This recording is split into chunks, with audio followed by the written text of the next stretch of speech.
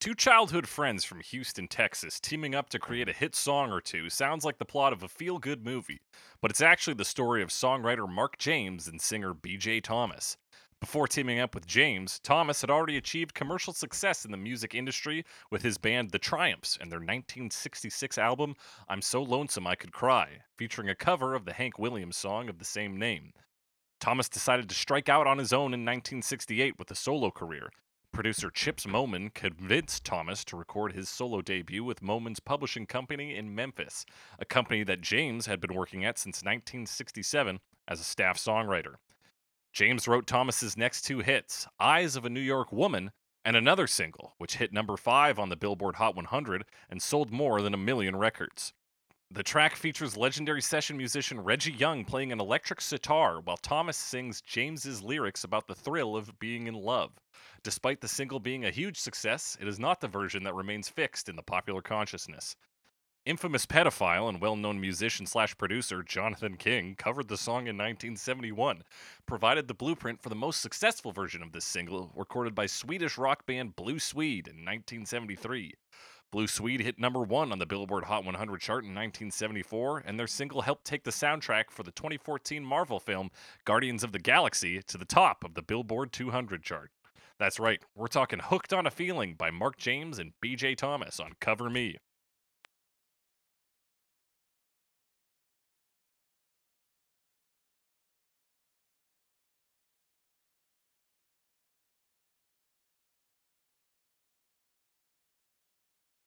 That's right.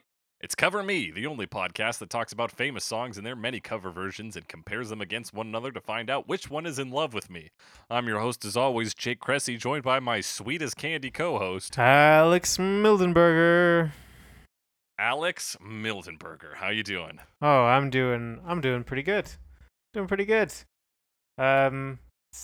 Mostly it's just a sunny day. Feeling all right.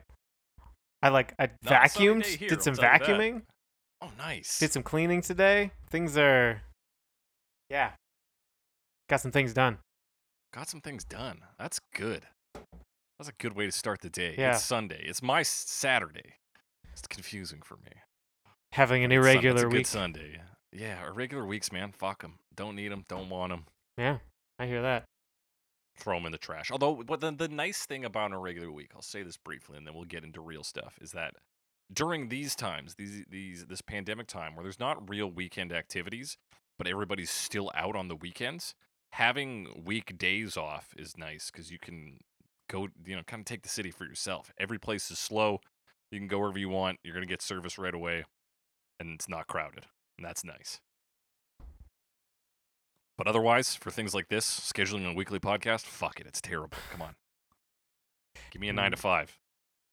That said, we're going to talk about this song today. BJ Thomas recently passed away from lung cancer at the end of May. Mm-hmm. And we are going to talk about this song. He's probably more well known for Raindrops Keep Falling on My Head, right? I would imagine so, because, I don't really know what the definitive version of that song is necessarily, but It's the one featured in the film Spider-Man 2.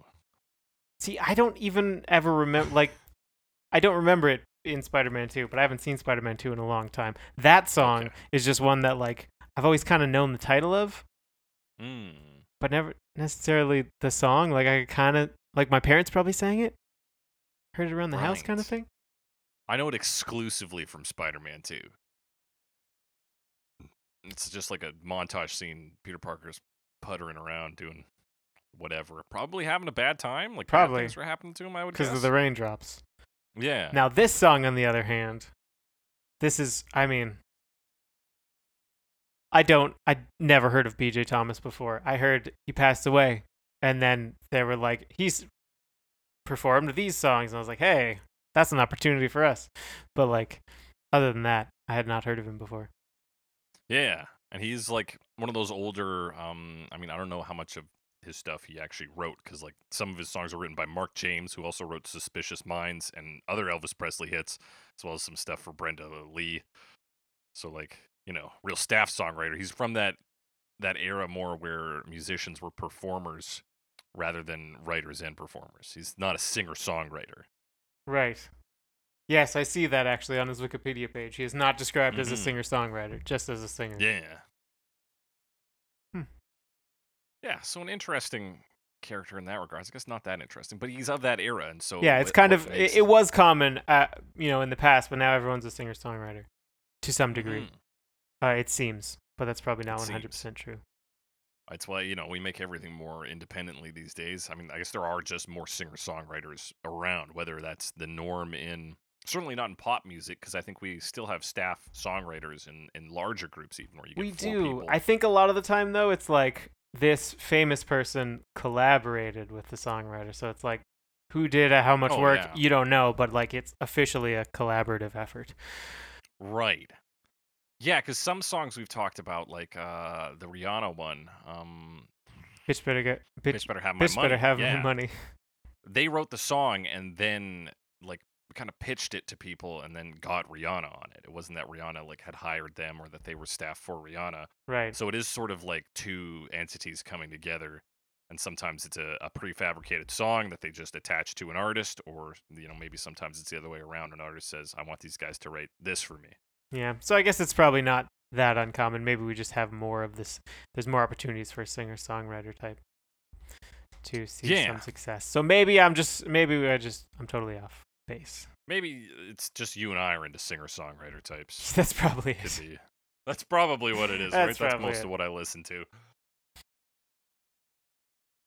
But hey, Hooked on a Feeling, most well known for, I mean, these days most well known for, Guardians of the Galaxy Yeah. and the backing vocal track, because this was in all the hype for the trailers. It was, and that's like where my memories of it are formed. Yeah, I remember seeing the trailers for that. Honestly, from the first place I remember hearing it from, and I have a vague sense that I might have known it before then, but the first place I remember hearing it is on the Reservoir Dogs soundtrack, actually. That's right. Which is I knew one of those movies where I knew the soundtrack a long time before I ever actually saw the movie. Yeah, I would have seen Reservoir Dogs before Guardians of the Galaxy, so I probably Yeah. had heard it in there.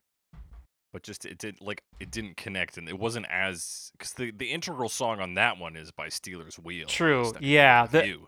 The the show songs stealer. the songs that are actually on the soundtrack, like I had the CD. Right. Okay. But the songs in the movie, like rewatching the movie after knowing the soundtrack album fairly well, a lot of them just play in the background. Like there's no focus Yeah. on them. Like they're in a diner and it's on a radio, so it's like all diegetic or whatever. That's right. But then it's on the Yeah, soundtrack legitimately.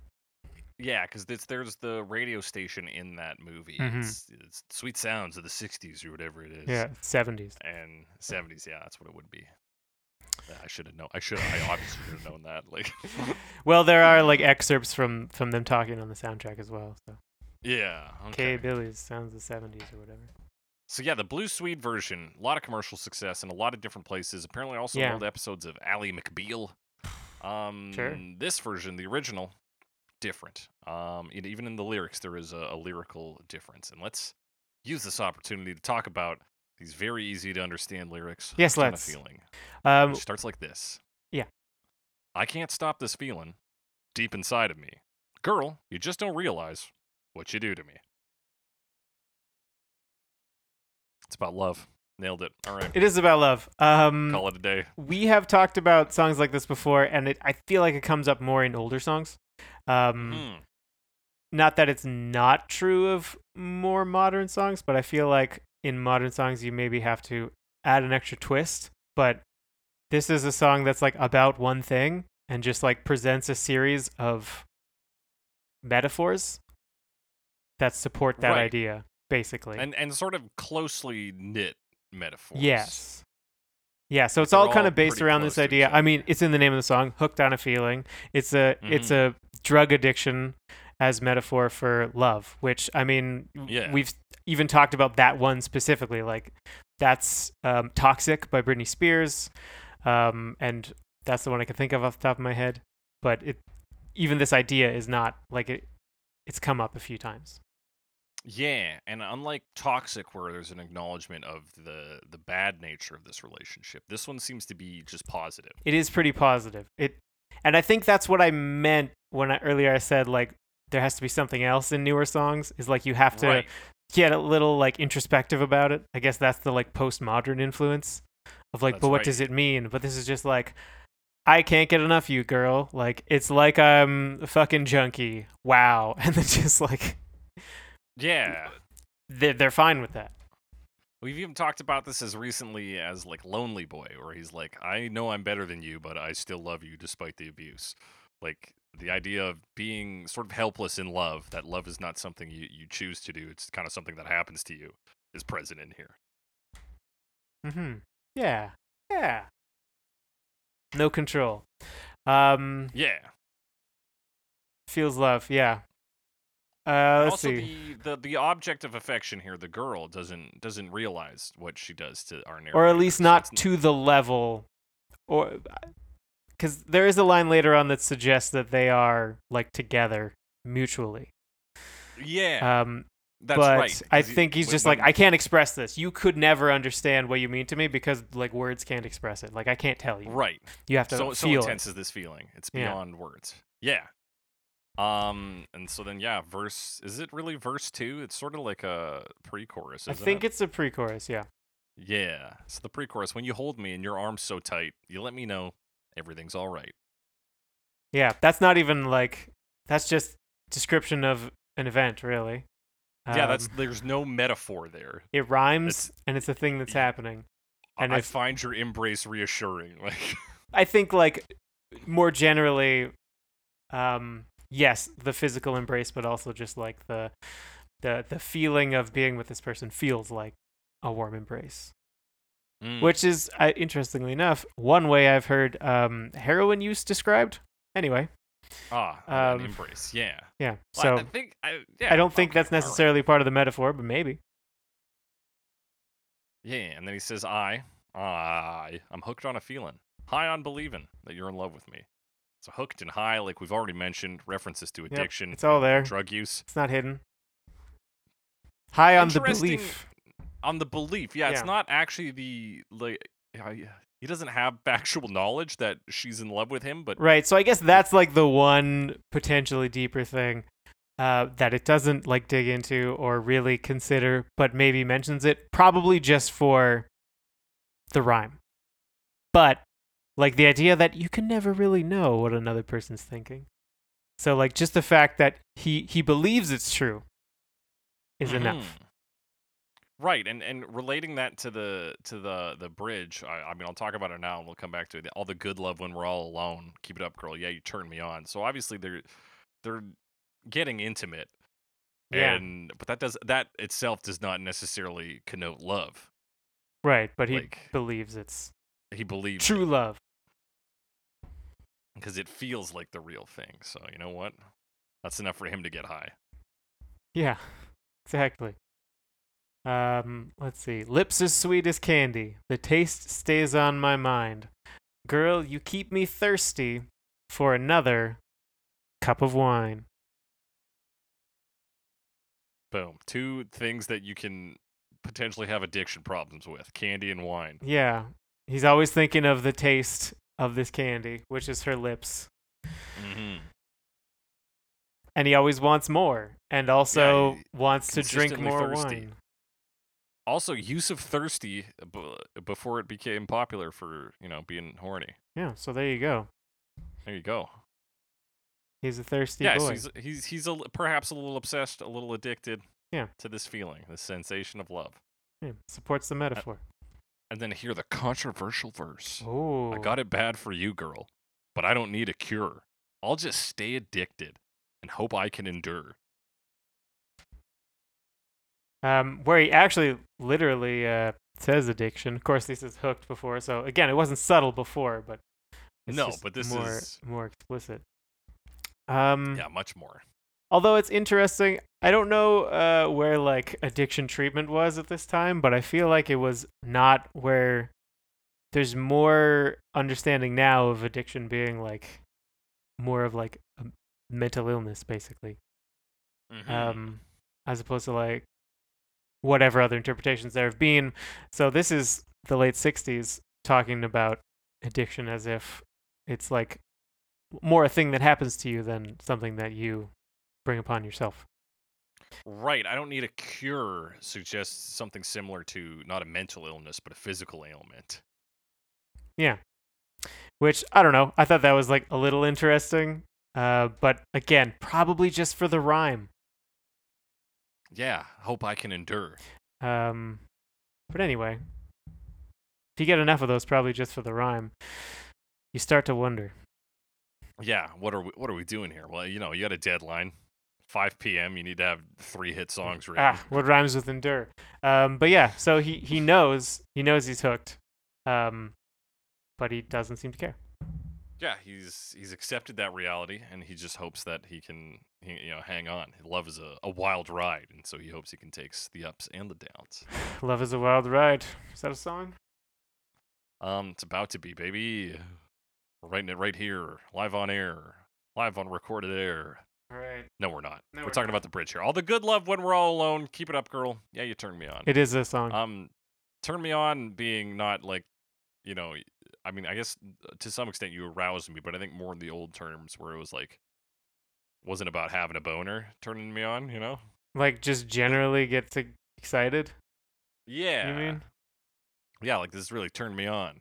Because obviously they're already like alone and having good love. Yeah. So to say like, keep it up, girl, you turned me on is like, well, yeah, we're having sex, bro. Like, obviously this turns you on. Of course.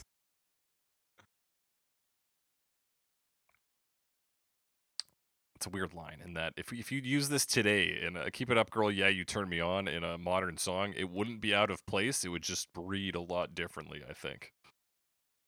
Probably. It kind of passes so fast. And when you hear stuff like that in old songs, for me anyway, it doesn't like register as anything other than just like really straightforward, and it doesn't come off as racy. Yeah, it really doesn't. I don't know if it was racy at the time. I feel like that would be in an Archie comic. Yeah. And then we'd see it nowadays, be like, look at those old Archie comics. They're getting pretty randy, but it's like, was it though? It didn't necessarily mean the same thing. Like an old Batman comic where Joker says boner. Yeah, but they say boner a lot. I'm like, boner. Boner. That's the best. That's all of the lyrics. Yeah. I mean, yep. I double checked. They're all there. Girl. That's all them. Yeah, you turned me on. He's encouraging the behavior. Exactly.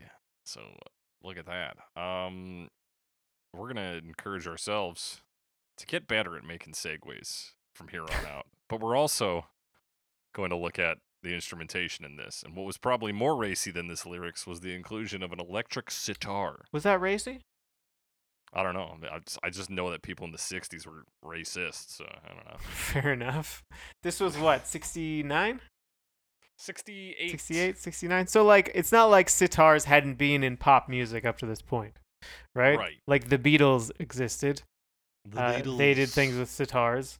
Probably in, like, Norwegian Wood or something like that. I can't remember. I'm blanking. Yeah, it's either that or like Nowhere Man. Show a few episodes back. Apparently, I would need to listen to Rubber Soul. But yeah, so like the sitar had been around. Is the electric sitar that different? It doesn't sound that different to me. No, but I don't know a lot about sitar to begin with. So. Maybe it was an electric sitar in the Beatles songs. Anyway, the Beatles used sitars a fair amount. Oh yeah, several times. But they were also British, so you know. True. Maybe this is the American awakening, but I also feel like, did the Beach Boys use sitars? I don't know, dog. Anyway, did they? Never listened to Smile. So, was that the album that didn't get released? Smile. Yeah, I think there's some demos you can hear from it, but yeah. Yeah. One of them playing possibly a role. Yes. In further cover versions. Yep. That will come up again. That's right. But right now what's coming up is foreshadowing. Electric sitar. Intro. Yeah. So there is an electric sitar intro, very different from the later intros, which is more like iconic. I actually thought, considering that the electric sitar was called out specifically in some of the descriptions, not that much sitar in this song. No, it hits the intro and like comes back a little bit later, but it's not a focal point. It does like kind of a solo Yeah. for a bit. And some occasional Yeah, little licks after some lines. that's true. But not actually. It's not actually in it that much. No. This whole version's fairly sparse. Of course, especially compared to later versions, which have such a heavy rhythmic focus. Yeah, Like this one's simple drums. You got some organ fills, a little descending pattern. a lot of Some strings descending. come in here and there. Like particularly you get on the verse, like there's the descending pattern, and it's got that sound of like always going down, which is I think it's like an auditory illusion sort of thing. It's not actually always descending. It's kind of like the stairs in Mario that always sound like That's they're going exactly up, what I pictured. but it's going down instead. So that actually happens kind of a few times throughout the song. Yeah, that's all. That's all I'd say about that. And an organ Get too. that going on. Actually, I Yeah, did there's have an one other organ. thing to say. I'm sorry. You're talking about it Mhm. being sparse, possibly somewhat out of necessity. It doesn't sound like, for 68, certainly, like the highest quality recording. Okay, fair enough. Because so maybe they wouldn't have been able to put as much stuff in it. Right. Um, It's also like I don't I know. think they're focusing on. I mean, it's hard to talk about this without thinking about the version, like the Blue Right. Suite version, which is big energy. But I mean, the word that comes to my mind here is like euphoria. This guy's talking about the euphoria of love, and that sensation can be energetic, but it can also be sort of like just an upbeat contentment, right? You can just be content and Yeah, euphoric. he's kind of knowing like you're got his good. head in the clouds. He's like kind of flighty about it and just thinking and Yeah, distracted maybe, but not like really. He's not like pumping his fist. exactly. He's just like taking it easy and basking in this love that he's experienced. And that's kind of what drives this version is that relaxed euphoric take. Yeah, it does definitely feel a little more relaxed. It's also got some organ. It mostly just like plays some chords. It's kind of it's like the ambient synth role. Yeah, of the That 60s. that organs fill that role, strings fill that role. Nowadays mostly synthesizers fill that role, and actually strings quite a bit. Now that I'm thinking about it, depending on the genre. But Yeah. the organs here, it's not. It doesn't have that like bluesy crunch. It's really more like a church organ thing, and not like a big pipe organ or anything, but like electric church organ. Yeah. And yeah, even coming into the chorus, which again is a huge moment in later versions, here it's just pretty chill. He True. goes up a bit on the vocals, but True. it's all just groovy, man. We're just we're in a boat on the river, just taking a lazy day. Yeah, he's also his transition. I mean, it's not the iconic transition yet, but it's similar in that he like holds I'm hooked on a feeling. Holds the Yeah. I. So And then later on they it's kind of do stuff with that. But, yeah, they do a little like descending kind of pattern with it. yeah. We get some like auxiliary percussion on the second verse. Is that the cowbell? Cowbell. Yeah, I believe that is the cowbell. Yes, they start to play that cowbell. There are actually strings here. Yeah, there are that come in. It's kind of funny because in this version, like the strings come in here and replace the organ, and then later on the organ comes back and there's kind of some strings at the end, so it's like kind of like trading off, even though they're really filling the same role. And I don't know if it's but in necessarily different changing it ways. in a meaningful way. Maybe. I mean, in the way that we noticed it. I mean, that's True. that's I guess true, it but- is like a bit of a build. Right? Yeah, and like the strings are a little sharper, whereas the organ kind of falls in the back of the bit. You kind of really hear the strings, so it is a different fill. Although they are kind of doing the same thing. Yeah, very similar anyway. Yeah. We get a little fucking solo. It's very brief, like kind of sitar solo. Yeah, it's really just like an instrumental interlude, I guess, with a little room for the sitar to move. playing really low too. I thought it was maybe like a bass at first, but it's really doing that wow thing. Yeah, it's got that tone to it. Yeah. And then we get what in later versions will be the breakdown chorus. But in here is just a chorus Just with another strings. chorus. Yeah. Yeah. Does it even have strings in this chorus? Oh no, it's just before it that the strings are there. My bad. That's why I thought it was weird, because they go back to a chorus and just do it like the same as the other choruses. Yeah. Without And even then the after strings. that chorus, That was we awesome. end with just like a 60s jam sesh. For just a bit. Yeah, it's the musical interlude again from before. Yeah. It's just a bit longer. And then it fades out. Yeah. So it's like it's fine. It definitely is, I mean, possibly just in comparison to the later ones, but it does feel like it has potential, but it's missing something. Yeah. And it was still wildly successful in its time. But compared Yeah. to what becomes of it, like it does feel a little empty. Yeah, I mean, it's still the same words mostly, and still like really fills that same kind of place in your soul, if that makes sense. Yeah. But it's a different feeling. Yeah, it is. Hooked on a different feeling. Hooked on a different feeling. Especially with I think. Sorry. No, go ahead. I was just gonna say it does. I would say the appeal for me. It sounds old and like mellow, and Yeah. I do like that kind of aesthetic generally. So I think that's good. But just knowledge of the later versions being so much more distinct and I guess iconic, it's hard to make an argument for this version. Even though I do like parts of it. The novelty cover of itself now that the other versions have overtaken it in pop culture. Yeah, in a weird way, even though it came first. Yeah, but yeah, like he does have a nice mellow voice. I like the electric sitar. I think it's cool, even though it's not there all the time. Except maybe that's good, because maybe if it was, it'd be like, it's too much electric guitar, man. Yeah, like simmer down chill out. with the electric guitar. Reggie Young. Jesus. Reg. Come on, Reg. Come on, Reg. But yeah, I agree with you. It's it holds an odd place thanks to what comes after it. Mm-hmm. And what comes after it is many cover versions, starting in 1971 with Jonathan King.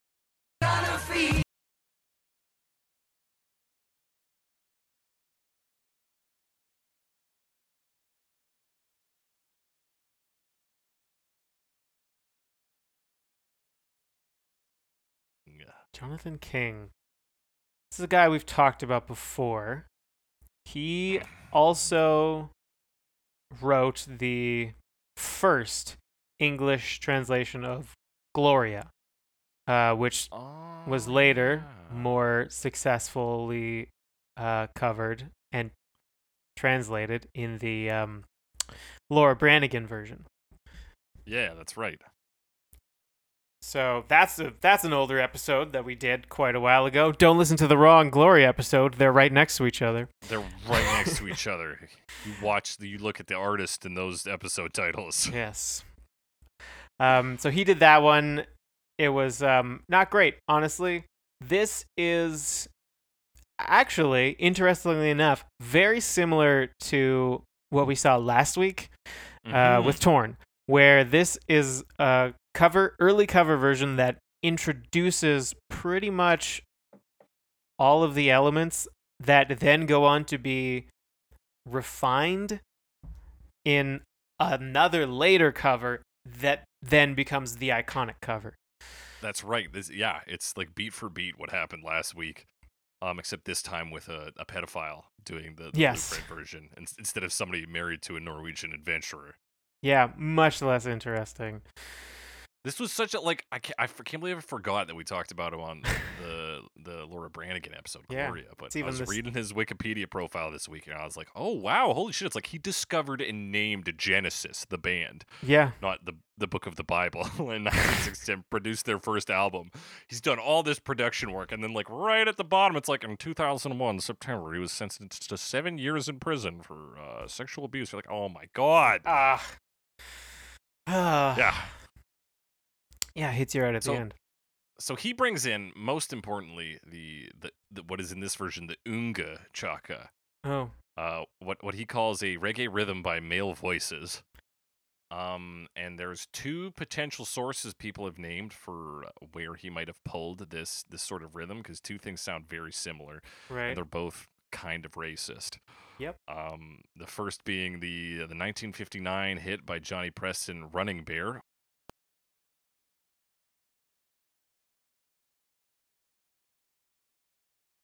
which is about two indigenous people. It's like a Romeo and Juliet between two indigenous groups, I'm pretty sure, right?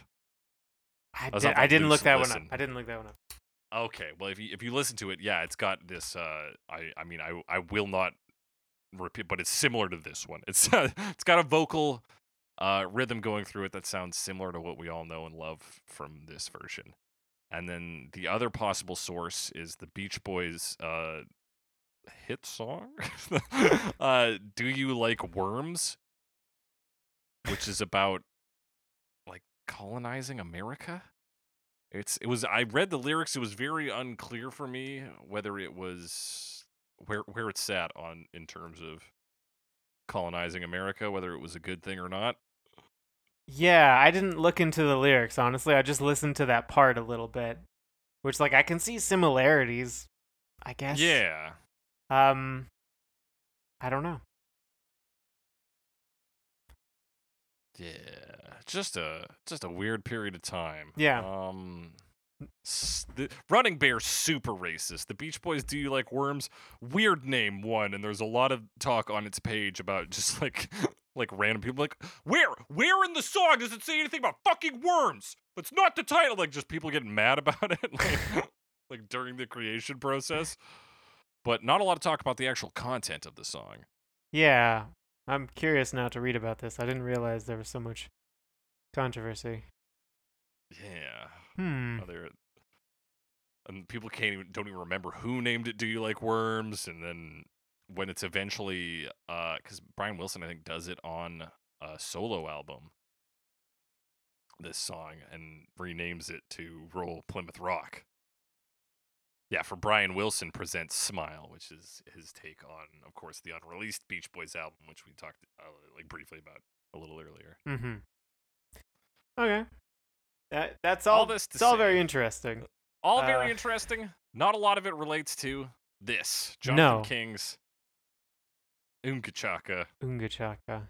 Which is what it opens with, just that, and then his vocals coming over top. Yeah, so it's totally a cappella, the fairly recognizable part. Really, the difference, it feels more intense. Yeah. Like they're really digging into it. Yeah, like the Blue Suede version sounds more like performance, like poppier, I guess, in some sense. Yeah, this sounds like they just called some dudes off the street, and they're not really selling it, in my opinion. It doesn't feel. It doesn't sound natural. Hey, fella, it's $5 if you come in here and grunt into a microphone for a couple minutes. Yeah. So again, similar to what ended up happening last week, it's hard to talk about this earlier cover without bringing up the Blue Suede version. Yeah. Because there are a lot of similarities. And so should we just do them both at once? Maybe. Yeah. We're also talking about Blue Suede in 1973 with Bjorn Skifs at the lead for vocals. Hooked on a feeling, I'm high on believing that you're in love with me. So Blue Suede was a Swedish rock band led by Bjorn Skifs, Swedish singer, songwriter, actor, and screenwriter. This band existed from 1973 to 1975, and they heavily based their version on the Jonathan King version. Yes. but it sounds a lot better, in my opinion. Yes, For a it couple does. It sounds reasons. way better. I mean, just so off the start. So we got the Ooga Chakas. It's all a cappella. In the Jonathan King version, like I said, it sounds very forced. The Blue Swede version slows it down a little bit. And another thing I would compare it to, or something we talked about a couple weeks ago, in Cowboy Song, about how in the Thin Lizzy version, it really sounds like they're relaxing into the parts, and it feels very natural. And that's how I think the performances in the Blue Swede version sound compared to the Jonathan King version. The Jonathan King version sounds very like uptight, versus the Blue Swede version is much more laid back and feels more natural. Yeah, and like it's a larger performance on them. They feel natural and they feel bigger when they perform. It's like, oh yeah, this is some music we're about Also, to.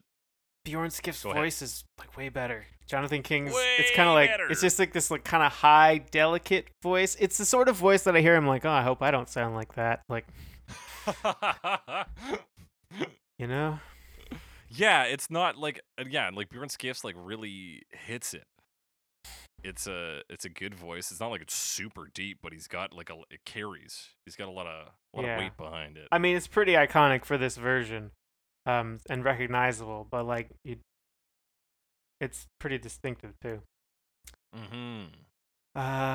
What else? The other thing we talked about with Torn that's similar to this is that there's kind of a lot of more extra stuff in the Jonathan King version. And then the Blue Swede version really takes the good things and makes them better, refines them. Right. So like there's an organ that is pretty prominent in the Jonathan King version, and there is still an organ in the Blue Swede version, but it's toned down a little bit. Whereas in the Jonathan King version, it's like this wavering rotary sound, which is even a little bit more of that like harsher bluesy organ as compared to the original. And then in the Blue Swede version, it kind of hangs in the background and sort of ties in with the overall sound a little better too. And so we're gonna see that organ comes in on the "When You Hold Me" line in just about every version that comes after here. And yeah, it's almost bluesy church-like in the Jonathan King version. Yeah, it's really starting to command some presence there that it doesn't really need to take. Yeah, they also continue with the Ooga Chakas a little bit later, I think. Yeah. Now I'm trying to remember where they cut off in the Blue Swede version. They stick around for the pre-chorus? Let me see here.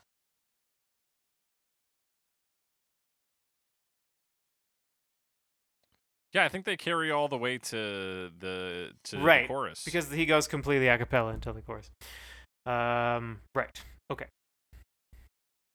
Big thing to note before we get into that chorus is what is the transition, which is the two big beats on the drum and the bass slide. Plus the eye, holding the eye, and kind of like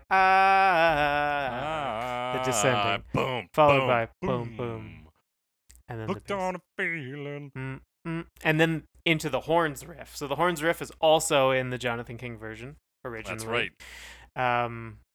Pretty recognizable. Again, I just feel like everything in the Blue Swede version just fits together a little better.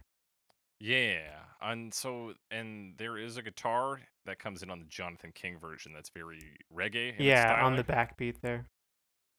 Yeah. Is that present in kind? Like they hit some of the same notes, but there's not that focus on... No, I don't think so. I wouldn't say it's not the same guitar part.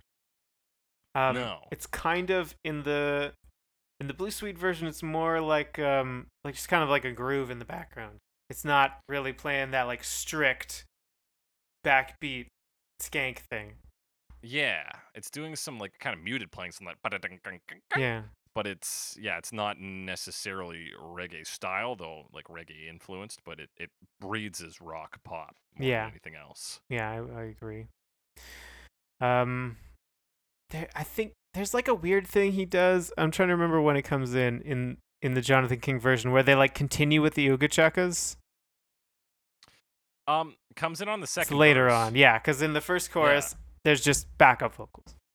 Okay. Yeah. Right, they come back in that second verse and kind of stay in the Yeah. back. Which is not in the Blue Suede version at that point, which I think is a No. good move. It's a bit much. Mm-hmm. And what the Blue Suite actually adds on the end of the chorus is the hand claps. Clap, clap, clap, clap, clap, clap, clap, clap, boom, boom. So they do a big lead up to the next verse. So they increase the energy. They increase the vibes on this. More vibes, yeah. More vibes. I wonder if, because in the Jonathan King version, there's like a quick guitar strum that goes like beep beep beep beep. I wonder if that's kind of what they're emulating with the claps. Yeah, I guess. Maybe not. No, I think those are two different entities. Yeah, they happen around the same time, but it's not really the same thing. Yeah. So in the Jonathan King version, you get like a guitar doing licks on the second verse while the Oomga Chakas come back. Yep, still getting that backbeat rhythm on the guitar too. It's actually Yeah. it's the same guitar, so it's playing those, playing that backbeat, and then between the lines it plays little licks. Mm-hmm. And then horns are also back for the second half. Yeah, because Forgot that about second Beautiful, verse, yeah. and like we didn't say it explicitly, but the second verse is twice as. Hang on. Am I reading this right? Oh, hang on. I don't know, Alex. Yeah, the second verse is twice as long as the first, kind of. Because the first verse has that pre-chorus, really. So Right. if you look at a verse as 2 lines, it's kind of 3 verses.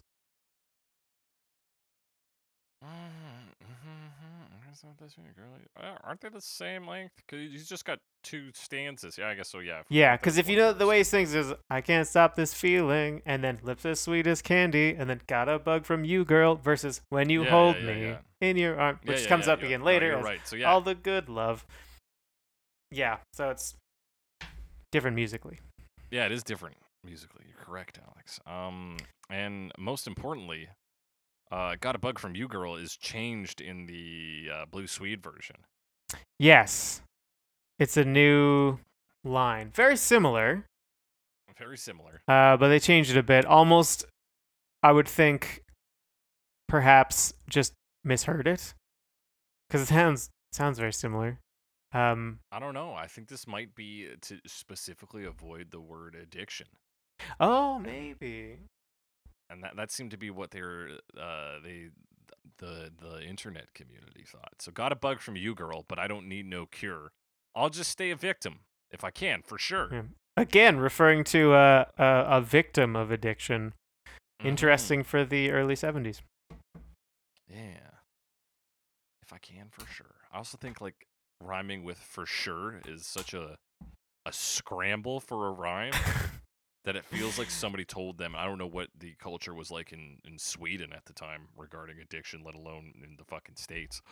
But it seems like they're like, we can't be using the word addiction because it'll, like, they're going to say, oh, parental advisory on this or something. So they needed to They get definitely away didn't from have the word addiction. parental advisory stickers in the 70s. But Sure. I don't know if they would like just not sell it or what. Or not play it on the radio, maybe. Not played on the radio, exactly. There was some reason, I feel, that they couldn't have the word addiction in there. That hooked was fine, because you can hook a fish.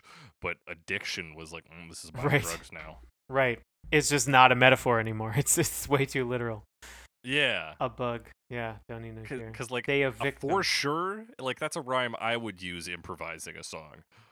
Like, it's not- Right, because it's like easy as short, and you can fit it Yeah. anywhere. Like it's a filler, right? yeah, that's practically freestyling at that point. It seems to me that they needed to do something there. It's also like the way it's written, like if I can, but then there's sort of the implied like if I can be in a relationship with you, like for sure, like right. So the subject is kind of far away from that to be speaking Mhm. so vaguely, but it works fine in the context of the song. Yeah, works fine. Like you said, like it passes by so quickly. I didn't even notice it until this week. I was like, oh Yeah. yeah, okay.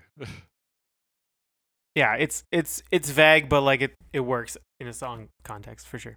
hmm In a song where half of the lines are apparently just built for rhymes, like, yeah. Yeah. fine. If I can, Just for it's just sure. another line built for a rhyme. It fits perfectly. Yeah, exactly. So that's the big change there. Yes. Let's see, another comparison. So there's one weird part. Well, there's a few things in the Jonathan King version. They kind of do a fake out ending at the end of a Right. chorus, and then it just leads into another pre-chorus. Right. Oh no, I'm listening to this Blue Swede version. That's why it's not matching up. Okay. And then into the all the good love part, more Ooga Chakas. Mm-hmm. But then it goes right into the chorus, and it comes back. Oh no, sorry, it goes into a pre-chorus, I think, or plays the beginning of a verse on the strings only. I'm totally mixed around here. I'm sorry. No worries. So that breakdown does does what's basically yeah, a breakdown reprise of the intro. pre-chorus, and that comes back in just about every version. Like it was almost there in the original, but there was just nothing to break down really. Yeah, they just kind of do that like jam thing. Mm-hmm. And then at the end of that, leading into the chorus, Yeah. it like kind of right. It breaks down, and then the bass seems to come in very, very suddenly. It's like it's weird. It's like right at the beginning of the chorus. It's like 156. Okay. To me, it just seems to like crash back in this like very, very suddenly. I don't know. Yeah, it is a very abrupt almost change. like I noted that as well. almost like they kept playing and just muted everything, and then just like click, turned it back on. Right. I'm like just spliced it. So Yeah. That it Um, went. Yeah. but I think part of it is that like tightness of this version versus the laid back feeling in some of the later ones. Mhm. I think. Yeah. It's Yeah, but it's definitely like odd and a bit jarring. But you don't feel the same thing in the Blue Swede version, possibly just because it's a bit slower.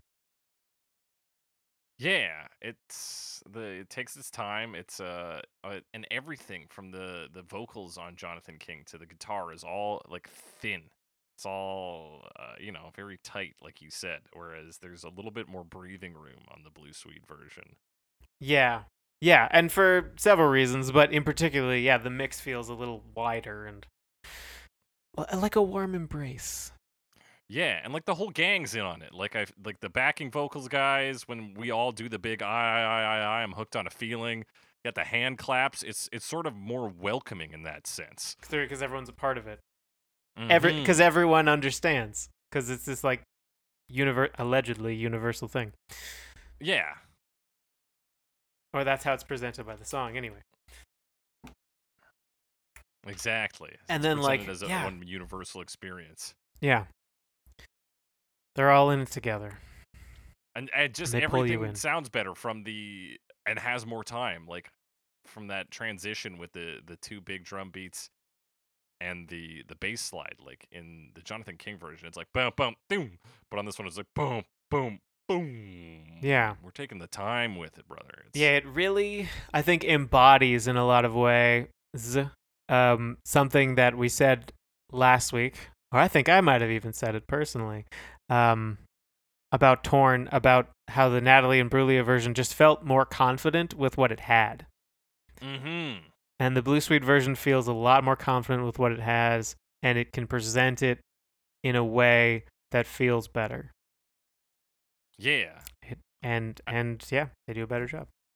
Yeah, 100%. And it really is just a matter of like taking your time seems to be one of the big key differences. They slowed it down a bit, and it lets what are strong parts of the King version actually be strong, rather than just kind of brush past them.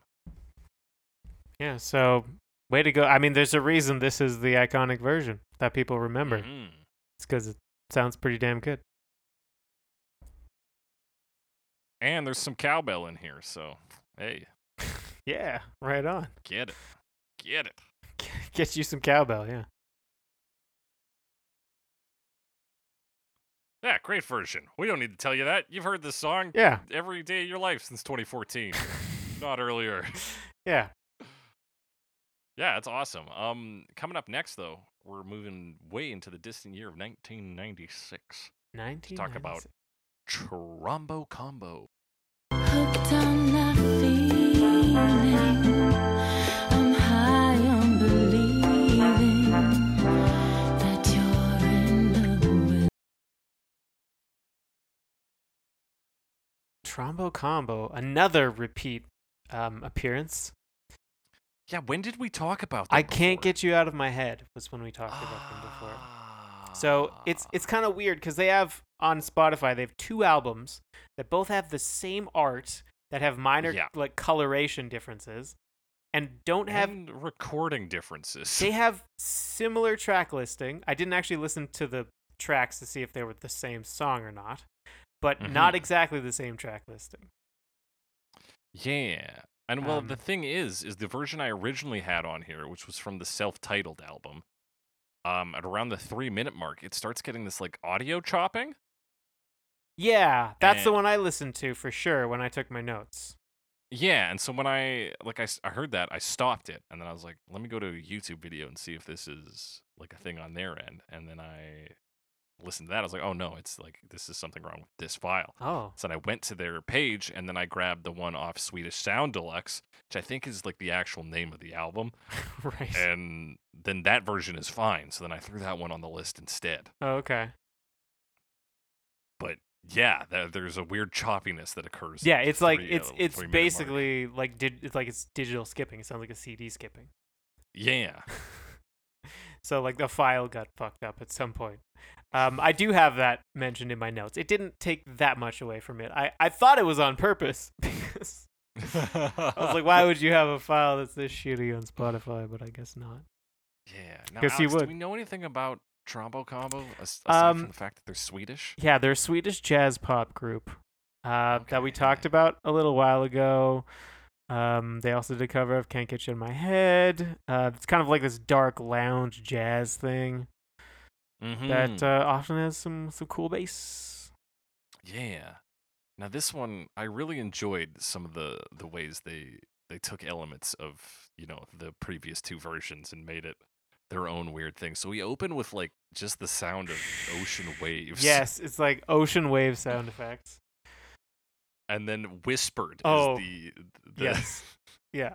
and it's not a rhythm because they just kind of do it. It's like ooga ooga cha cha. Oh, it's hilarious. I love it It's so much. It's fucking funny as hell. I love it. Ooga chaka. It's just very softly whispered, and then like slow drums and these just like electric piano chords. Yeah. And like electric piano chords, and then just a little bit of like noodles in the back. Right, yeah. Descending like guitar. It's Um, almost like Zora's Domain or something, Yeah, it's that Like- kind of a feeling. So I guess Yes, it's that laid back watery. aquatic music. Yeah. Aquatic, yes. Also interesting, that descending pattern. One, we talked about the original song having a lot of descending patterns. This one seems to go between like a guitar and a harp. Mm-hmm. So they kind of trade off. They just do the same thing, but they alternate playing the same part. And then like Yeah. a little bit of piano, very sparse piano. That's right. Yeah, this is like a very mellow version. We talked about the Blue Swede version being a little bit more mellow than the previous one, than the Jonathan King version, and like more laid back, but it's still pretty active. This is like very chill. Yeah. It's like almost more laid back than the original BJ Thomas version. Yeah. Well, I'd say it's more laid back, but a different kind of laid back. Yeah, because there is a little more instrumentation going on. Yeah. And what is interesting is we only get about half of the lyrics in here because they trade off from her singing to right. just instrumental verse. Yeah, particularly later on. So like the first verse, she sings, like Mhm. very close mic, actually fairly low singing, like frequency. I think it's transposed Yeah. down a little bit just to maybe make it feel a little chill or something. Yeah. But then I guess, then once it gets into the pre-chorus, no singing. It's all just on the guitar and kind of the harmony from the strings. Even the Mhm. transition, the I, that's all on the horns. So Yeah. And of course, I'm assuming those horns are trombones. Trombo combo, it's got to be right. right? Like, Got to be. And the horns play pretty low too. Like they stick around. We go into the chorus. They play the riff. Dun, dun, dun, Yeah. dun, but it feels low. Everything feels very low. yeah. Whereas in the Blue Swede version, they're bombastic. Yeah. These ones are quite soft. Yeah, just a wildly different take on some very similar elements, and it makes for a very cool version. I wrote I wrote a note about this the strings being pretty, and I don't know if I meant they were pretty or pretty something, and I just missed. Right, you were forgetting. I think they're pretty. I would argue they're Yeah, they kind of got like an old school, old cinema vibe, kind of high strings. Mm-hmm. And then the strings take us into, is it a saxophone or is it a trombone? I believe there are trombones and saxophones in this song. So you're talking about which part are you talking about? Right after that string section, so around like 134. So yeah, it's like a pre-chorus, I believe, an instrumental pre-chorus. Yeah, That I yeah, believe that's is the right. saxophone. Yeah, it's really captured that like resort vibe. Yes, it's like and, a like, that- seaside like guy in a white suit playing a gentle saxophone in like an open air lounge kind of thing. Yeah, 100%. White suit, pattern shirt, button up underneath. You know how it is. I know how it is. And then of course that's another pre-chorus leads back into a chorus, which I think is the same. And then there's actually saxophone solo. Mm-hmm. Now it's the saxophone solo at the start, at least. I think it might transfer to other horns later on. Yeah, I think that's correct. That might actually be later in this song. It's just not very long. Yeah. Because That's right, because we get the sort of lead up after the Yeah. she does a chorus there, and then we get a little bit of sax. she actually does a pre-chorus too. She actually sings a That's right. pre-chorus and in the end, and then they do another horns Mhm. transition, and then a chorus, and then kind of the outro. And I think that's what I was thinking of, because the horns then play a chorus, and then the sax, like That's right. the probably trombones play a chorus, and then kind of trade off with the saxophone, and that's where the skipping starts. That's right. But yeah, if you go on the non-skipping version, it's just like a chill instrumental ride out. Like she does some ad-lib vocals, you get some trombone, and I think we end on the whispered vocals and beach sounds again, the waves. Yes. Yeah. Yeah, you get, so it kind of just reverses the intro, leads us out of the song. It's definitely a very like flows in, flows out kind of thing. Like waves, man. Like waves, man. Yeah, this was dope. Yeah. That I mean, was a yeah, really fun version. similar to what they did in Can't Get You Out of My Head, that kind of like dark lounge jazz thing. But it's a pretty Mhm. solid aesthetic, and they pull it off reasonably well. Yeah, they do. So Like, it wouldn't it's a be very out of place in Super Mario Sunshine. Is all I'm saying. No, it's like sunset music. They Mhm. create a very pleasant soundscape. They do. Also, one way I thought of it was as an ensemble performance, where it's kind of a 3-part. I wanted to say duet, but no, 3-part song where they trade off between a singer, trombones, and then a saxophone. Sort of And then the saxophone. go between them. So Yeah. it's kind of like just a multi-part song like Right, that. But bit of there's that- only one that's actually a singer. That's right. So a bit of a jazz sensibility applied there, where everybody gets their solo in the sun, right? Yeah, there's definitely a jazz sensibility in this song. For sure. You know what doesn't have a jazz sensibility is this next one. I'm going to say Gronwalls. It's obviously wrong, but Just- Gronwalls, 1999. Hooked on a feeling, yeah. I'm high on believing that you're in love with me. I'm also gonna say Gronwalls, or maybe Vals. False. They're also Swedish. Yeah, a dance band. Dance or band. Dance band. I They like won how the Swedish on the Dance page it Band said like Championship. known as dance band in Sweden, and if you look at it, it's like or like dance band with an E, DANSE band in SE. like Norway. I'm like, okay, All right. I guess that's different. Norway. Also, apparently they announced a comeback in 2009, but I can't find any evidence of that happening. Right. Maybe it's still yet to come. Yeah, maybe they're still working on it. Very hard. Very hard. Dance band music is often danced to in pairs. Jitterbug and foxtrot music are often included in this category. The music is primarily inspired by swing, Schlager, country, jazz, Schlager. and rock.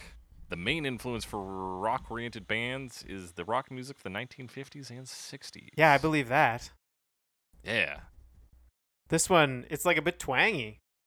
Bit twang. Yeah, there's You a know? bit of country in this. It definitely has a country feeling to me, especially for 1999. I think that was around the right time. This feels like what I would imagine country in 1999 was, pop country. Yeah. So it's odd, especially considering that it's Swedish. Yeah. So we get like an acoustic rhythm. There's like a really electric country guitar that kind of plays some licks, and then there's another one just doing some rhythm notes, some bono. Kind of playing along with the bass. Not at Yeah. exactly the same, but similar. Yeah. So we get a lot of two-note stings going on. Bono. Yep. Bono.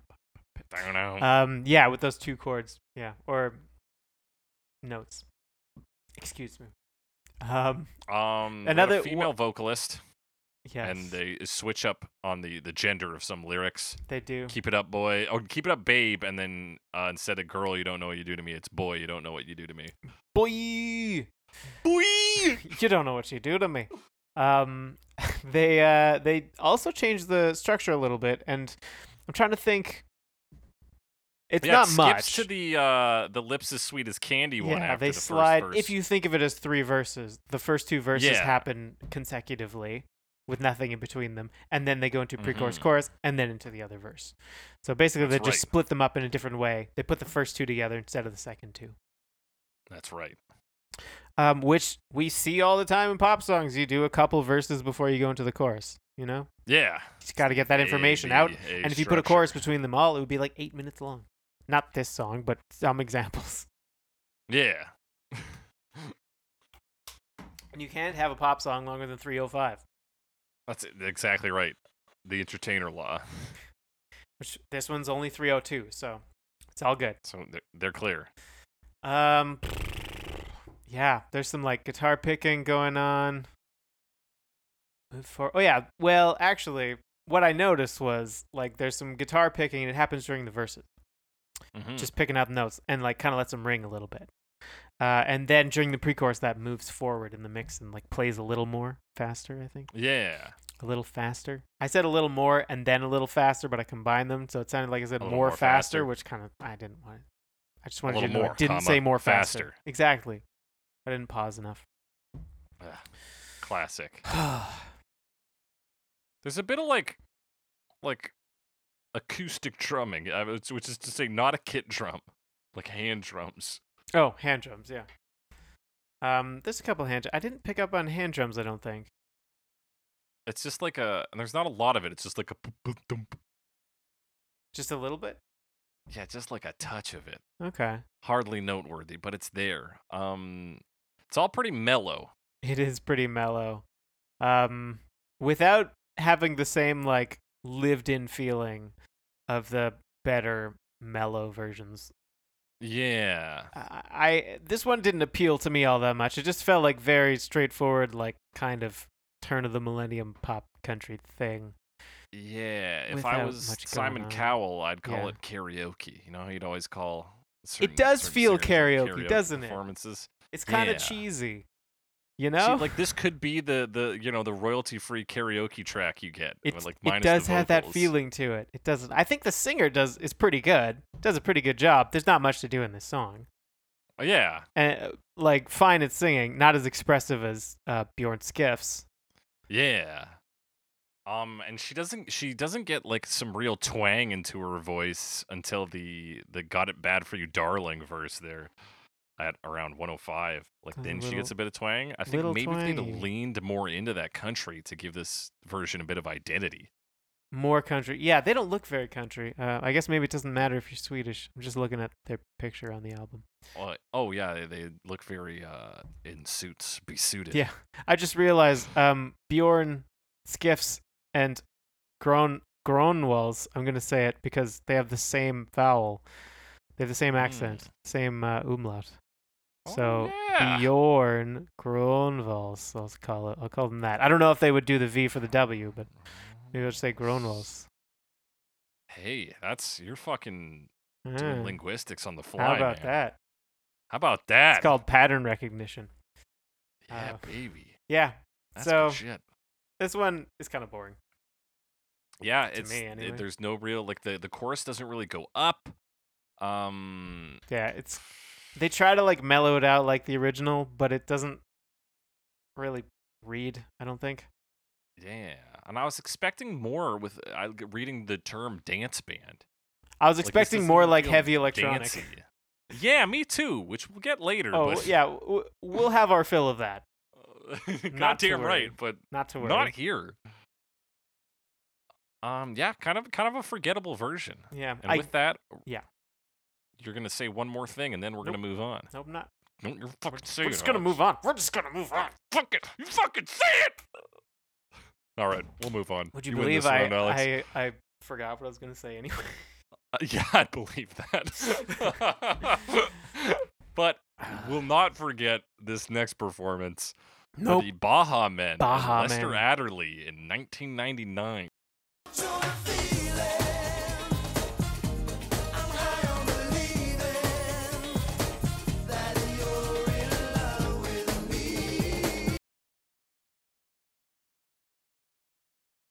Alex, thank you for finding the Spotify version. of Yeah, this. it's For some tricky reason, I because, couldn't find it. well, I imagine you were Oh, searching the "Hooked on a G on Feeling" with there. a G. Yeah, Fuck! There it is. this is "Hooked on a Feeling," no G, just an apostrophe. Mm-hmm. Um, Baha Men, Baha Men. a long and storied music career. They formed in 1977, playing like hotels and nightclubs in the Bahamas. Yeah, I Didn't sign to a record deal until 1991. I definitely noticed they have a lot of past members, a lot of current members too, but Sure, like yeah. their lineups changed a lot over the years. They've just kind of keep going. Mhm. And then, like on top of that, they signed to Atlantic Records in 1991. Of course, they make "Who Let the Dogs Out," huge success, and they for a while became like the music of cinema. Like they were in a lot of movies. They were in Shrek. They were in the Shrek Garfield, soundtrack. The movie. I remember watching soundtrack. "Best Years of Our Lives" on the Shrek DVD extras a lot. That's right. That was they had a music. We talked about that Yeah, like a year or I think two so. ago. I don't remember probably. why. Maybe we were talking about Shrek or something, but We were talking about Shrek or music videos or Shrek-based music videos. or "Who Let the Dogs Out" or something like. Or something. Like it came up. But yeah, Shrek, Garfield the movie, The Hangover, Around the World in 80 Days, Rat Race, Miss Congeniality, The Little Vampire, and Paris the movie. Like these guys were just in things musically. Yeah, I mean, there was like "Who Let the Dogs Out" seemed like so exciting when I was young. I don't know why. Oh yeah. It's It was a pump up jam. it was, and it's almost like it fits. It's not a children's song, but it almost sounds like it could be one, right? Oh yeah, very Like, easily such because a, it's such a simple like "Who Let the Dogs Out," and then the like "Who." That kind of sounds like barking. It's like yeah. for me as a child, like it was the perfect bridge between, the like Sharon Lois and Bram that I listened to as a very young person to the pop music that I would listen to afterwards. So Yeah. that's just Great. me guessing. I don't know if that's actually true, but that's just, But yeah, just this thinking was about like it. this was music for me. I didn't like anything else probably except Baha Men's "Who Let the Dogs Who Let Out." the Dogs Out. Yeah, that was absolutely. Now, Alex, did you find anything on Lester Adderley No, I actually didn't notice there was another artist on besides this, his gruesome murder? Okay, you need and to find that. I didn't. I forgot to look him up. But he doesn't have like this is all he appears on. Yeah, is he's like this- a this album, which is called 2000 from 1999. Yeah, he's a Bahamian artist. Yeah. Or was. He also owned a bar.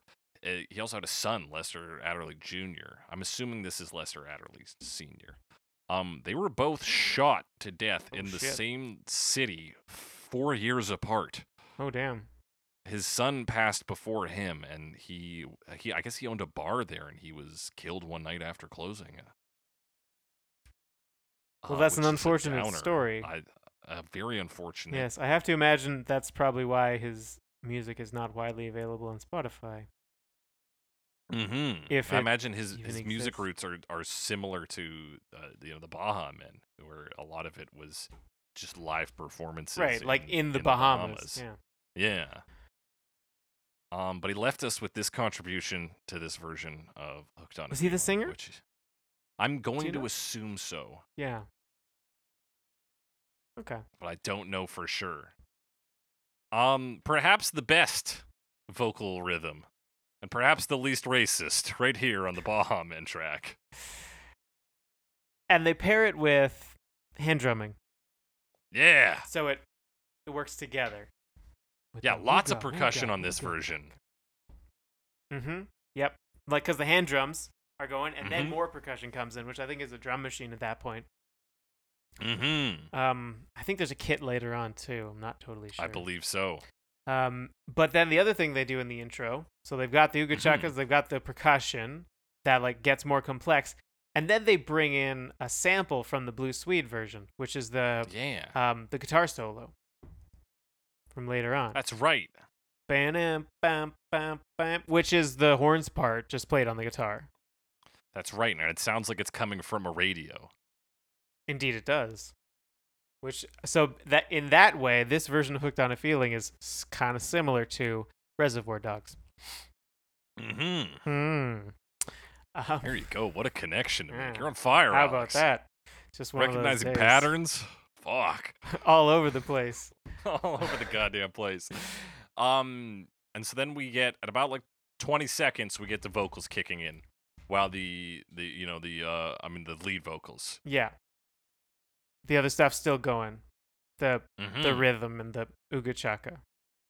Yeah. Not the solo, but then they also jump right into the second verse.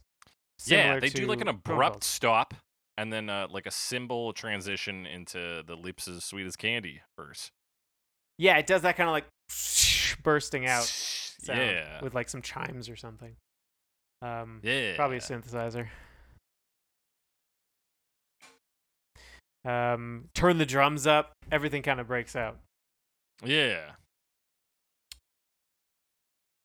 And it's it's a lot of it is that like rhythm, But there's a lot of Yeah, other like- stuff too. I was kind of coming into this expecting like, oh, we'll set the rhythm and then we'll kind of groove, and we do. Mm-hmm. But a lot of stuff gets built on top of it, and then it really builds throughout the course of the song to like this huge like party version. So similar to the way the Blue Swede version made it kind of a group thing, like a don't we all know what this is like. They have that, but it's also like party time. Yeah, it's definitely party time music, and they bring in, like you said, they start layering in elements. You get that little chime bit that comes in occasionally. We get the horns, like accenting the mix, doing similar to the Blue Swede version, but in a different context, different notes, different lines they're doing. Yeah. And you get backup vocals on the choruses are big. We get a big like choir almost backing up. Yeah, a lot of harmonies. And even in the pre-chorus, they're singing along with him. Ton of horns going along, playing along with the lines. During the lines, not between the lines. That's right. And then huge group for the I transition. Same I transition. Yeah. Yeah, good vibes. And then we go immediately from that chorus and back into the vocal rhythms. I wanted to point out something first, because that transition... It's too late, Alex. I'm not going to stitch it, so you get to point that out first. I've already pointed out a thing. You can point out that thing now, but I've already pointed something out. Okay, you can Okay, fine. we can go through time linearly if you insist. I do insist, not just because I'm lazy. What would you like to point out, Alex? In the transition into the chorus, they do Mhm. kind of a slide down, similar to the bass slide. It's on the guitar now. Oh, That's yeah. all. They do have the 2 beats, I noted. Yes, they do that, and then kind of the like a Oh, guitar. yeah, it is there. Yep. Boom. Boom. But big party style. Big party style. Yep, got lots of chimes, horns. Everywhere, they're everywhere. The horns got You're their right, own it kind of would've been riff better during to the have an chorus too. observation first. Yeah, they do. It's bam, bam, bam, bam. They kind of go like up, they go down a bit. It's Yeah. good shit. So there's a lot of stuff. There's like a rhythm guitar going. Yeah, it's big. Yeah, a lot of stuff, but not like the Jonathan King version had too much stuff in it. This has a lot more stuff, but it's not too much stuff. Like it fits a lot better. Yeah, it all works out.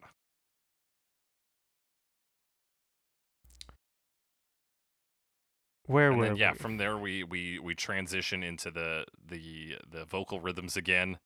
Right, we briefly go then- back and do Good Chakas. Yeah.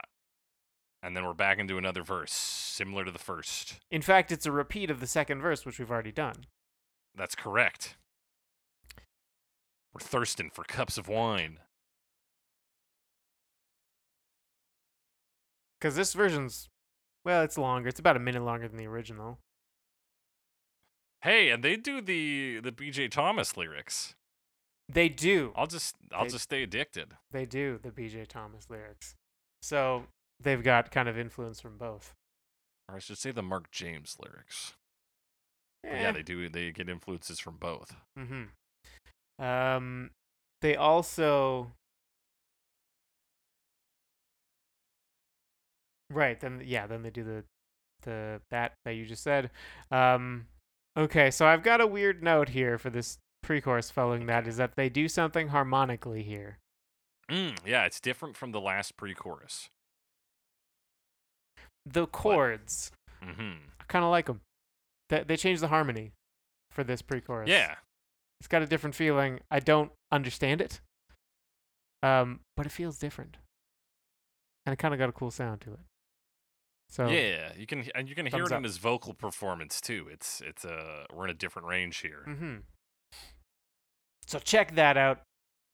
Pre-chorus after that verse. Another chorus, big chorus. It's big, still big. Spick. It's big. And then a breakdown. Breakdown, of course. Down to drums, lots of drums, and then they do this like jibba jabba jibba jabba jibba jabba jibba jabba jibba jabba. Yeah, jibba some dude's making noise.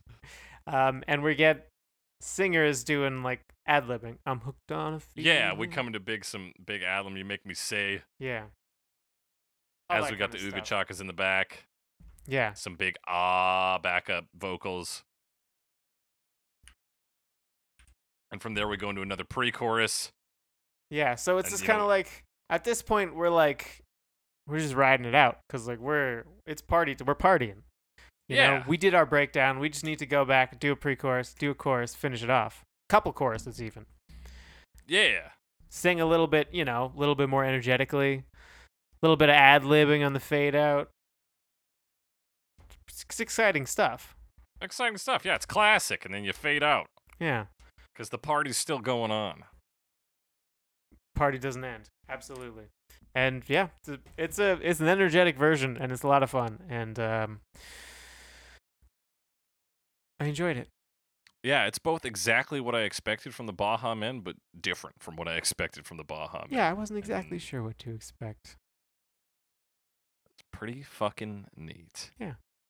Speaking of parties, Alex, we got Party Animals Party in 2000 Animals. coming up.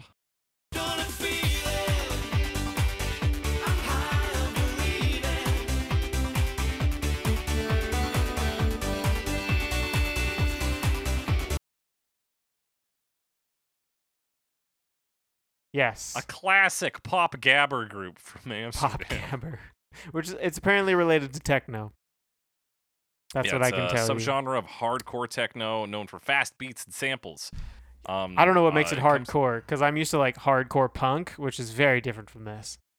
Yes, that is a No fact. So, growling, A quote here says it's a relentless mix of super fast BPMs, distorted kick drums, and roared vocals. The music is typically 180 to 190 beats per minute with samples taken from films or other tracks. And apparently gabber means friend in some sort of form of Amsterdam slang. Pop friend. Like bruv. Yeah. So I don't know necessarily what any of that means. But So BPM is beats per minute. okay, all right. A distorted kick drum. Imagine distortion, but applied to a kick drum. I'm sorry. We need to back up a little bit. A drum? Yeah, so they're like Hmm. big round guys. that you They're like big typically- round boys. with animal skin over them. They're kind of Animal hollow in the skin. middle. And okay, so they're like And animals. Like dead animals that we hit Oh. to make music. Yeah, okay. Is that an accurate summation of drums? Yeah, like beating I'm out a of my dead element. horse. Anyway, this version. This is our electronic dance version. We alluded Hell to yeah, brother. before. This is what we expected from dance band This is absolutely what I expected from Grown Walls. Walls. And yeah, there's a lot of like bright synth work, and it's got its own like dance section with its own little dance riff because you got to put your dance riff in it, right? Mm-hmm. It And definitely a lot of robo voice. yes, which I a lot didn't of that expect. like vocoder 1, situation. 2, Right off the 3, bat, counts you 4, right off the bat. in. And then like a drum roll, and then they also have some Ooga Chakas. Good. And then that's where your bright synth starts happening. And then there's more of that like vocoder and stuff. Even like moving into the verse, the vocals are very filtered. Yeah. Yeah, lots of synthesizer, synth bass playing like eighth notes into the pre-chorus. That's right. Interestingly enough, the transition that like doesn't feel like part of the chorus. It's a transition still, but it feels more like part of the pre-chorus Right. compared to some of the other ones. It doesn't go like super high or anything, and it's not like multi-tracked. Mm-hmm. A- Well, there's a a million clear times. vocal track difference between the which is still done through that filtered voice, Yeah, and then Hooked on a Feeling is a different vocal track. yeah, which I thought was kind of interesting. Sort of like where you actually draw the line between pre-chorus and chorus, Mm-hmm. because that's kind of the transition. So which side of the line do you put the transition on? Yeah, when it is it is literally the transition, so it's technically both. Yes. Yeah. Yeah. There's also in that first verse there, in the first half of it, a really good drum roll going. Real high energy. It's just about the only other thing going on besides his vocals there. Well, and the Hooga Chakas at like 20 seconds in. Doesn't come back, but I liked it there. No, yeah, I guess that's part of the kind of like semi a cappella intro. Mm-hmm. Also, end of the chorus. That vocoder line. At your in love with me. That's right. Good That's stuff. their big move. Yes, definitely. And then into our dance section. So it's like very similar to the chorus, but it has that bright synth that played a bit at the start, playing its riff. Mm-hmm. Yeah. So that riff is pretty consistent throughout. That comes in when we do dance sections. Yeah. 100%. So yeah, you let that ride for a bit. And then we get this Lips as Sweet as Candy verse. There's some guitar in this verse. Yes, there's guitar riffs between the lines. I'm always thrown off a bit when I'm like, this is the electronic version, and then someone plays a guitar. I'm like, what are you doing? That's not a Yeah. synthesizer. You're not allowed to do that. And yet here he is. And yet here he is, guitaring. Yeah. Pretty similar, I think, as it goes through. There is a new synthesizer that plays in a later pre-chorus. It's that That's that right. like popcorny synth. Yeah. Exactly. And yeah, it's all very like high energy, danceable thing.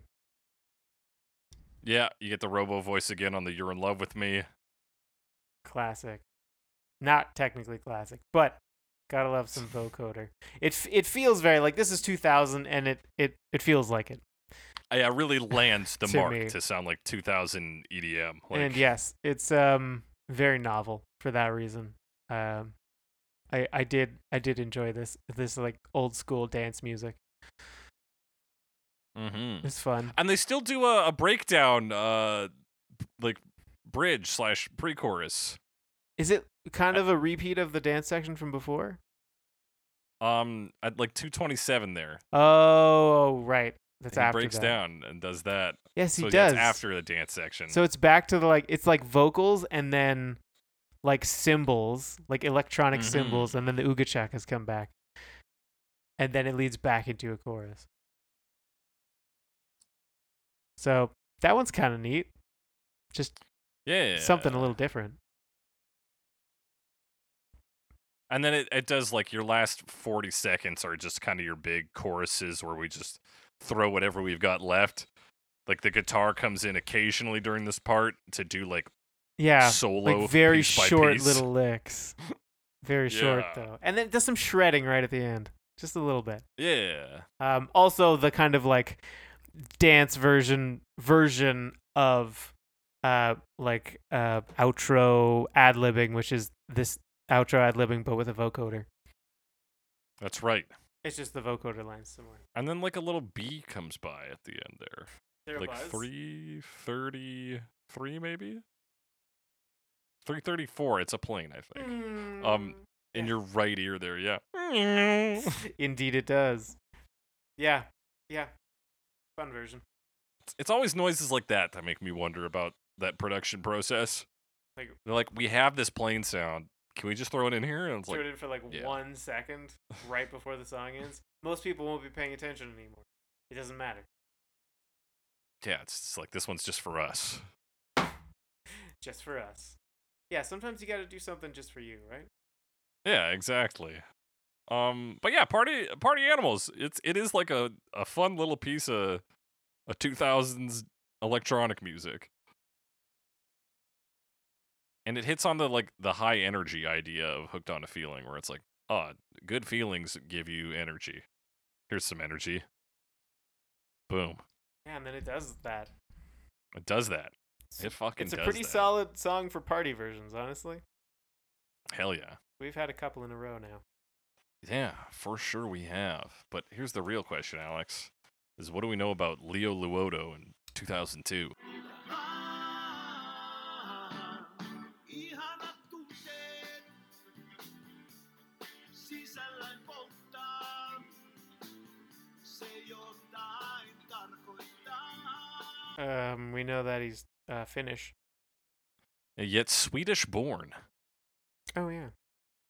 I think he might be a percussionist too. It's very strange. He is a percussionist, but all the credits I could find from him would be like, oh, he was the bassist for this group and also a bassist for these guys. I'm like, well, when the fuck is he playing So, drums? yeah, I wasn't totally sure if he was actually singing on this one. But He was a probably. lead singer and bassist for Oh, the okay. Kalmar Union Ensemble, so I'm must assuming be. on his solo work he is the singer as well. Yes. Must be. Yes, he also did an earlier version of this song, right? Yeah, in like but this one- 74, I think. Yeah, so I don't know what that one's like. This is from 2002. Yeah. He's got real guttural hooga chakas going on. here. Definitely, and I don't know if that's just like a Finnish thing. Like it's just Yeah, like if that's just, like, linguistically they normal. have different consonants and vowels that they use. Yeah, it's fun though. It's whether it Yeah. is It's like ooga jaga ooga ooga. Yeah, it's less like hard consonants, I think. Mm-hmm. And yeah, there's like an organ as well. Comes in right off the bat. Organ, some guitar arpeggios. Yes, slow though. Kind of slow Mhm. arpeggio. It's almost like a stripped down version of like even the Jonathan King version.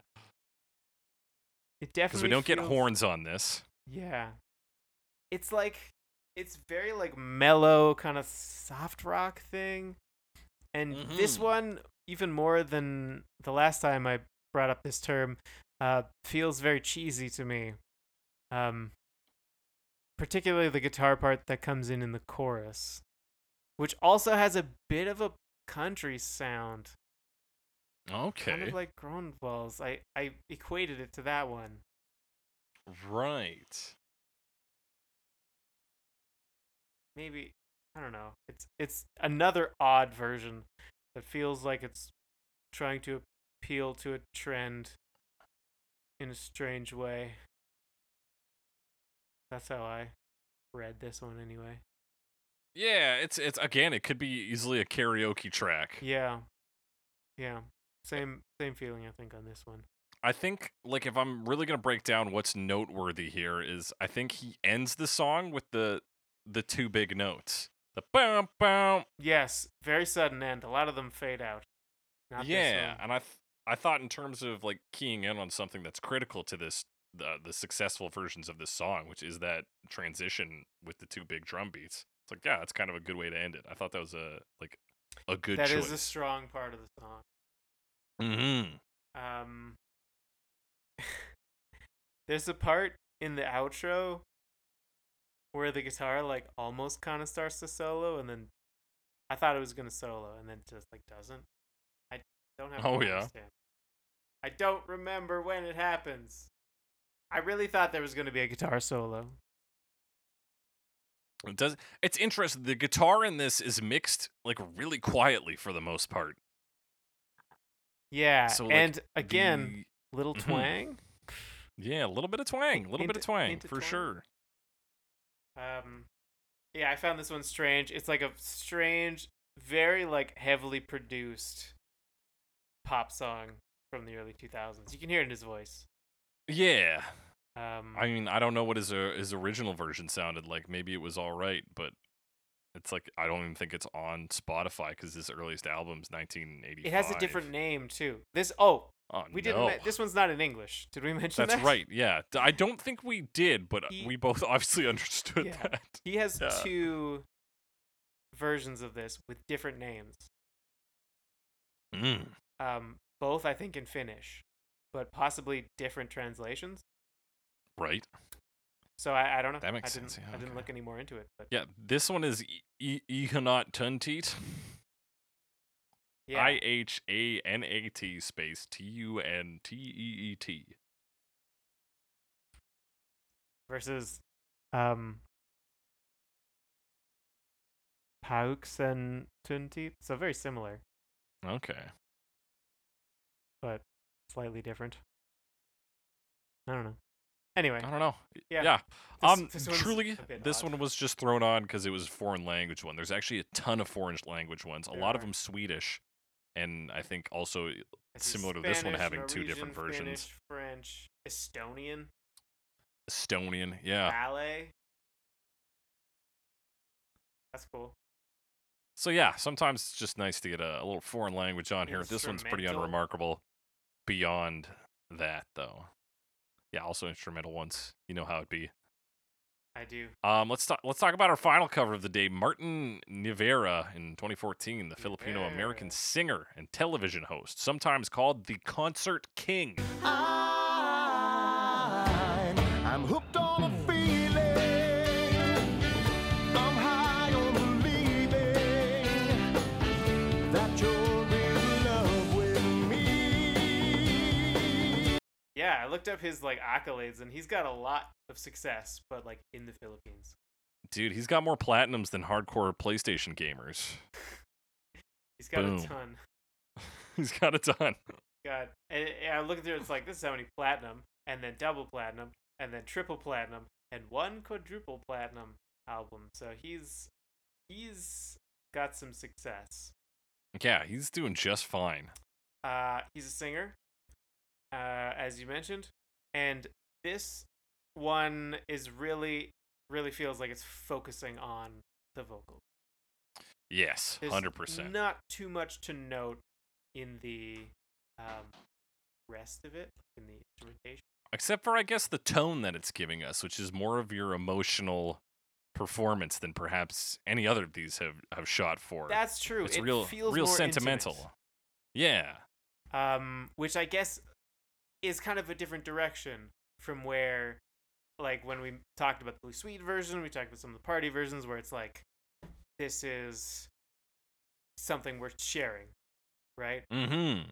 He's sharing it still, but it's like 1-to-1 kind of thing. It's like, and he's talking about how Yeah. he's feeling. So,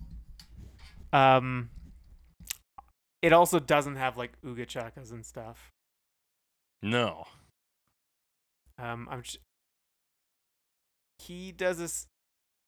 He does borrow the I transition, the descending I, Mm-hmm. and then it does a bass slide, and it does the hits. So Yeah. it is obviously influenced by the more popular version, but outside of that, it's a lot of kind of, I would say, fairly straightforward arrangement. Yeah, But it's it- really built to highlight his vocals and let you Yes. know that this is the song Hooked on a Feeling. Yeah, and it does support, like you said, that kind of more intimate feeling. Mm-hmm. Particularly on the verses. Like the choruses, he goes big, instruments come in, it's loud. But like the verses, he really goes for that intimate feeling. And he's a strong singer. Does a good Yeah. job. It's not like the most interesting vocal showpiece or anything. No. Like just the song itself. It's more of like, I mean, BJ Thomas wasn't like some huge famous singer guy. More like a folky approach, right? Yeah. So, but he's singing it strongly here. This one, it's like a decent. I'd say as far as the versions we've talked about, this one is comparable to the Jonathan King version, or rather, let me say this better because that's not what I want to say at all. This is probably Mhm. the most like straightforward pop adaptation of the song. I would put it alongside Leo Luoto, but I find it a bit more interesting because Leo Luoto, like you said, just kind of sounds like karaoke. Yeah. Whereas this one, it sounds more like a performer performing it. A Yeah, it legitimate sounds more like performer. pop, like Yeah, you said. It yeah, takes yeah. a very well-known pop structure, soft verse, loud chorus, and applies that to this, but with a little more softness than other versions have taken. Yeah, and strips out the more unusual elements, like, well, so pretty much the Ooga Chakas. Yeah. Interestingly, despite this being focused on his vocals, we do get a guitar solo at just after the 2-minute mark. It's pretty short though, right? Pretty short, yeah, Yeah. because but- it's your build up to the breakdown. But he actually does almost more of a build up with the breakdown than a breakdown. Because we go right into a sort of driving rhythm. Actually, yes. You know what? That was something I forgot to mention. I agree with you absolutely. And his pre-choruses have a very, very strong build feeling on it. Yeah. So it's like you said, it's the drums, and then like down strums on the guitars. And then Yeah, it's even like- the backup vocals. Did you say the backup vocals already? I didn't, but you did Yeah. just now. Okay. Someone said the backup vocals. Doing their like it's like a build, like ooh. That's right. And then we do the classic cut those all out, do just vocals Yeah. on the transition eye, and then everything's in for the chorus. So Like he builds it to bump up the chorus. yes, absolutely. So it definitely has more of personality than the Leo Luoto version. Mm-hmm. It feels like someone actually like kind of cared. It's just I don't necessarily think the style it was moved into is the most interesting thing to me, but it's a perfectly Mhm. solid version. Yeah, it's like it's polished, but it's not like the end Yeah. result is not incredible. Yeah. But it's done well. Definitely. Yeah. Right on, Martin. I mean, he's got 1,000,000 platinums. What does he care what we think about No. his goddamn cover Yeah, it was Hooked on a 18 Feeling? platinum, 5 double platinum, 3 triple platinum, and 1 quadruple platinum. That's pretty good. Yeah, that is pretty damn good. Yeah. You know what else is going to be pretty damn good is our final verdicts. It's amazing Alex, that which he we even have- has that many albums. Yeah, honestly, that's Anyway, quite a few. Our final verdicts, Final Alex. We got verdicts. 3 categories today. We got the worst version, the best version, and since this is the first episode of the summer, or at least it will be when it releases, we're gonna do which one's Summer Jam oh, 2021. okay. You got it, Alex. Alex, worst version. Worst version, I'm gonna give it to Leo Luoto. I didn't like Gronwall's either very much, but I think his to me was just the least interesting one. And it also had like things that I'm not really into in it, more so than some of the other ones. Yeah, that's fair. It really is a competition Womp, rip, rip, uh, zip. between these two, Gronvalls and Leo Luoto for the bottom here. Although I'm tempted to throw Jonathan King under the bus, similar to last week with with Torn and throwing Try and Ryan down there. You know what? I gotta agree with you. It's Leo Luoto. At least like Gronvalls had a fuller sound, even if it was still not very full or good. Leo Luoto was like full on karaoke, flat. The only interesting thing was that it was in another language, and I'm sure there's other Finnish people who've done better covers than this. So And there's so many get it together. other, like alternate other language versions, Yeah, even in Finnish.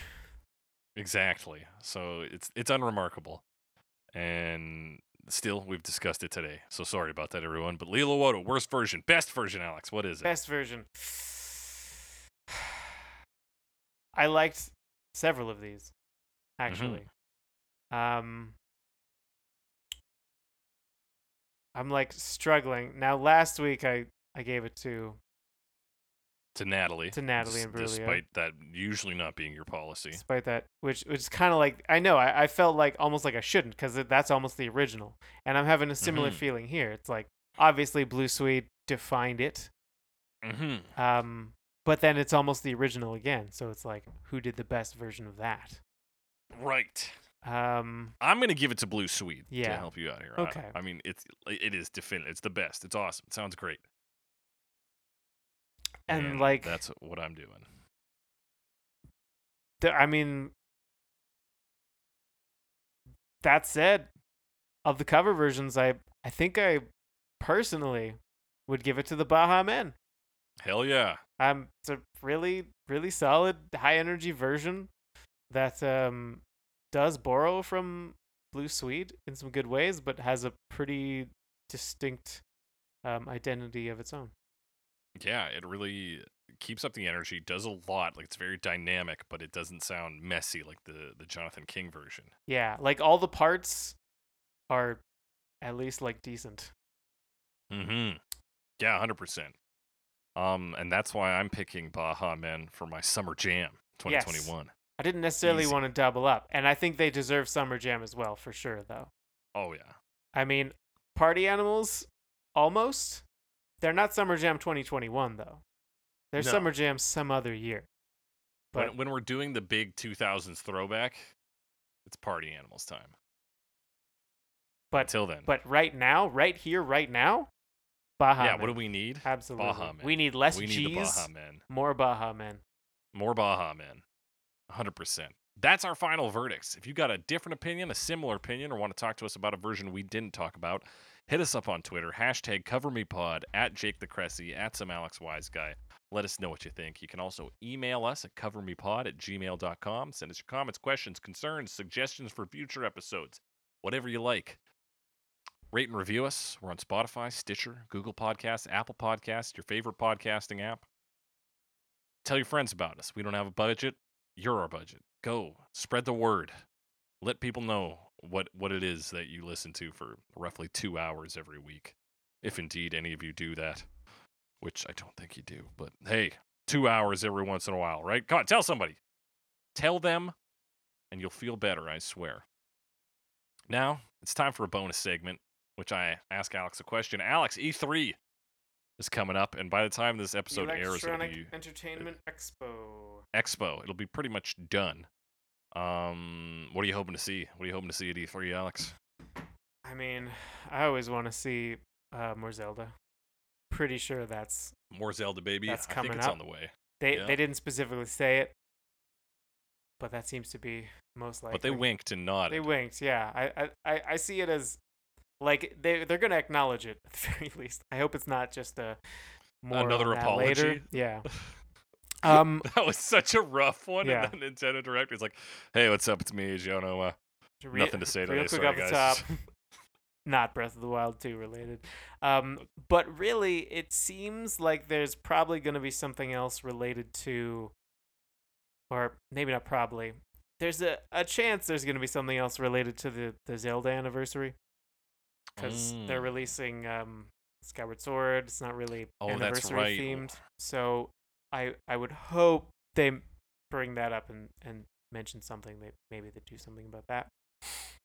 Right. They'll probably they'll start us off with Skyward Sword and then be like, oh, and also Zelda related this, Something, whatever it might be. whatever it may be. If indeed it is anything at all.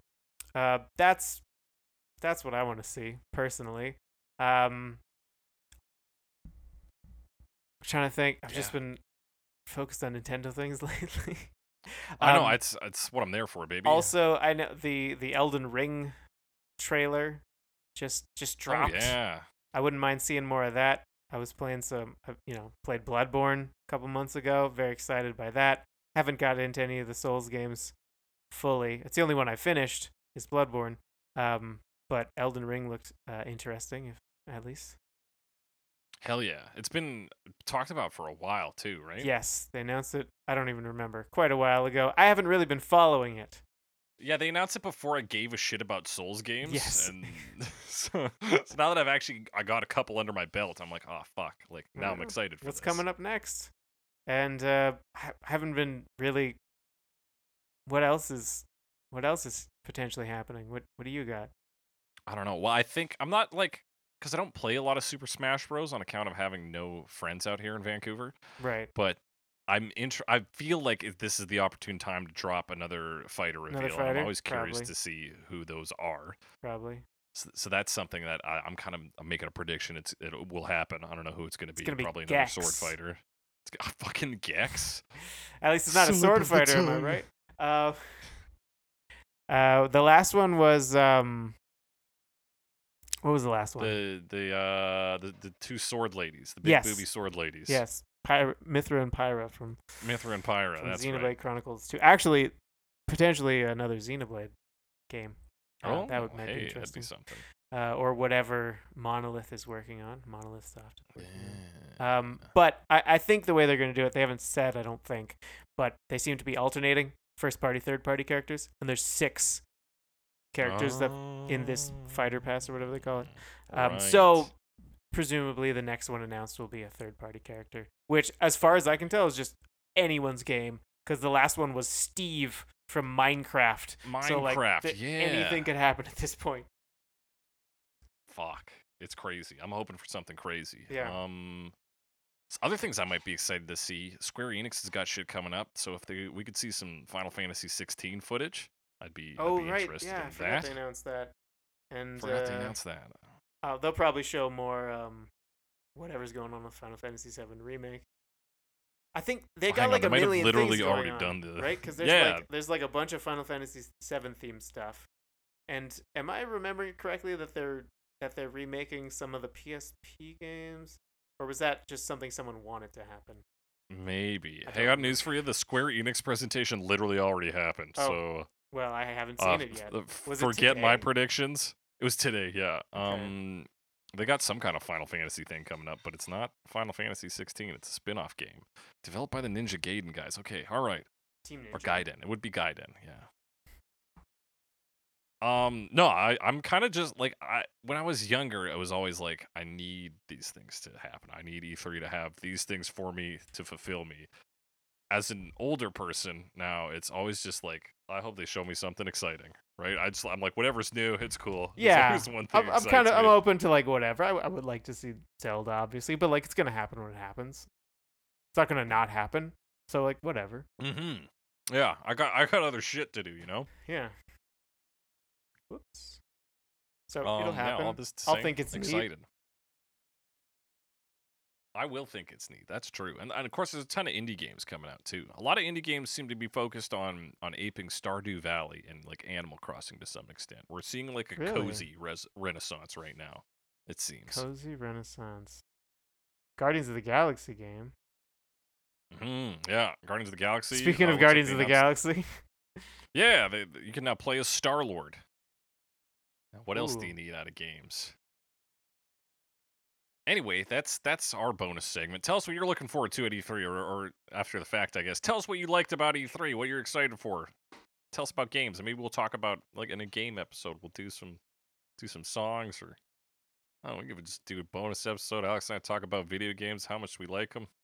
That's just what the segment is. All right, that's the end of our bonus segment. As we always say on Cover Me, I hooked on Cover Me.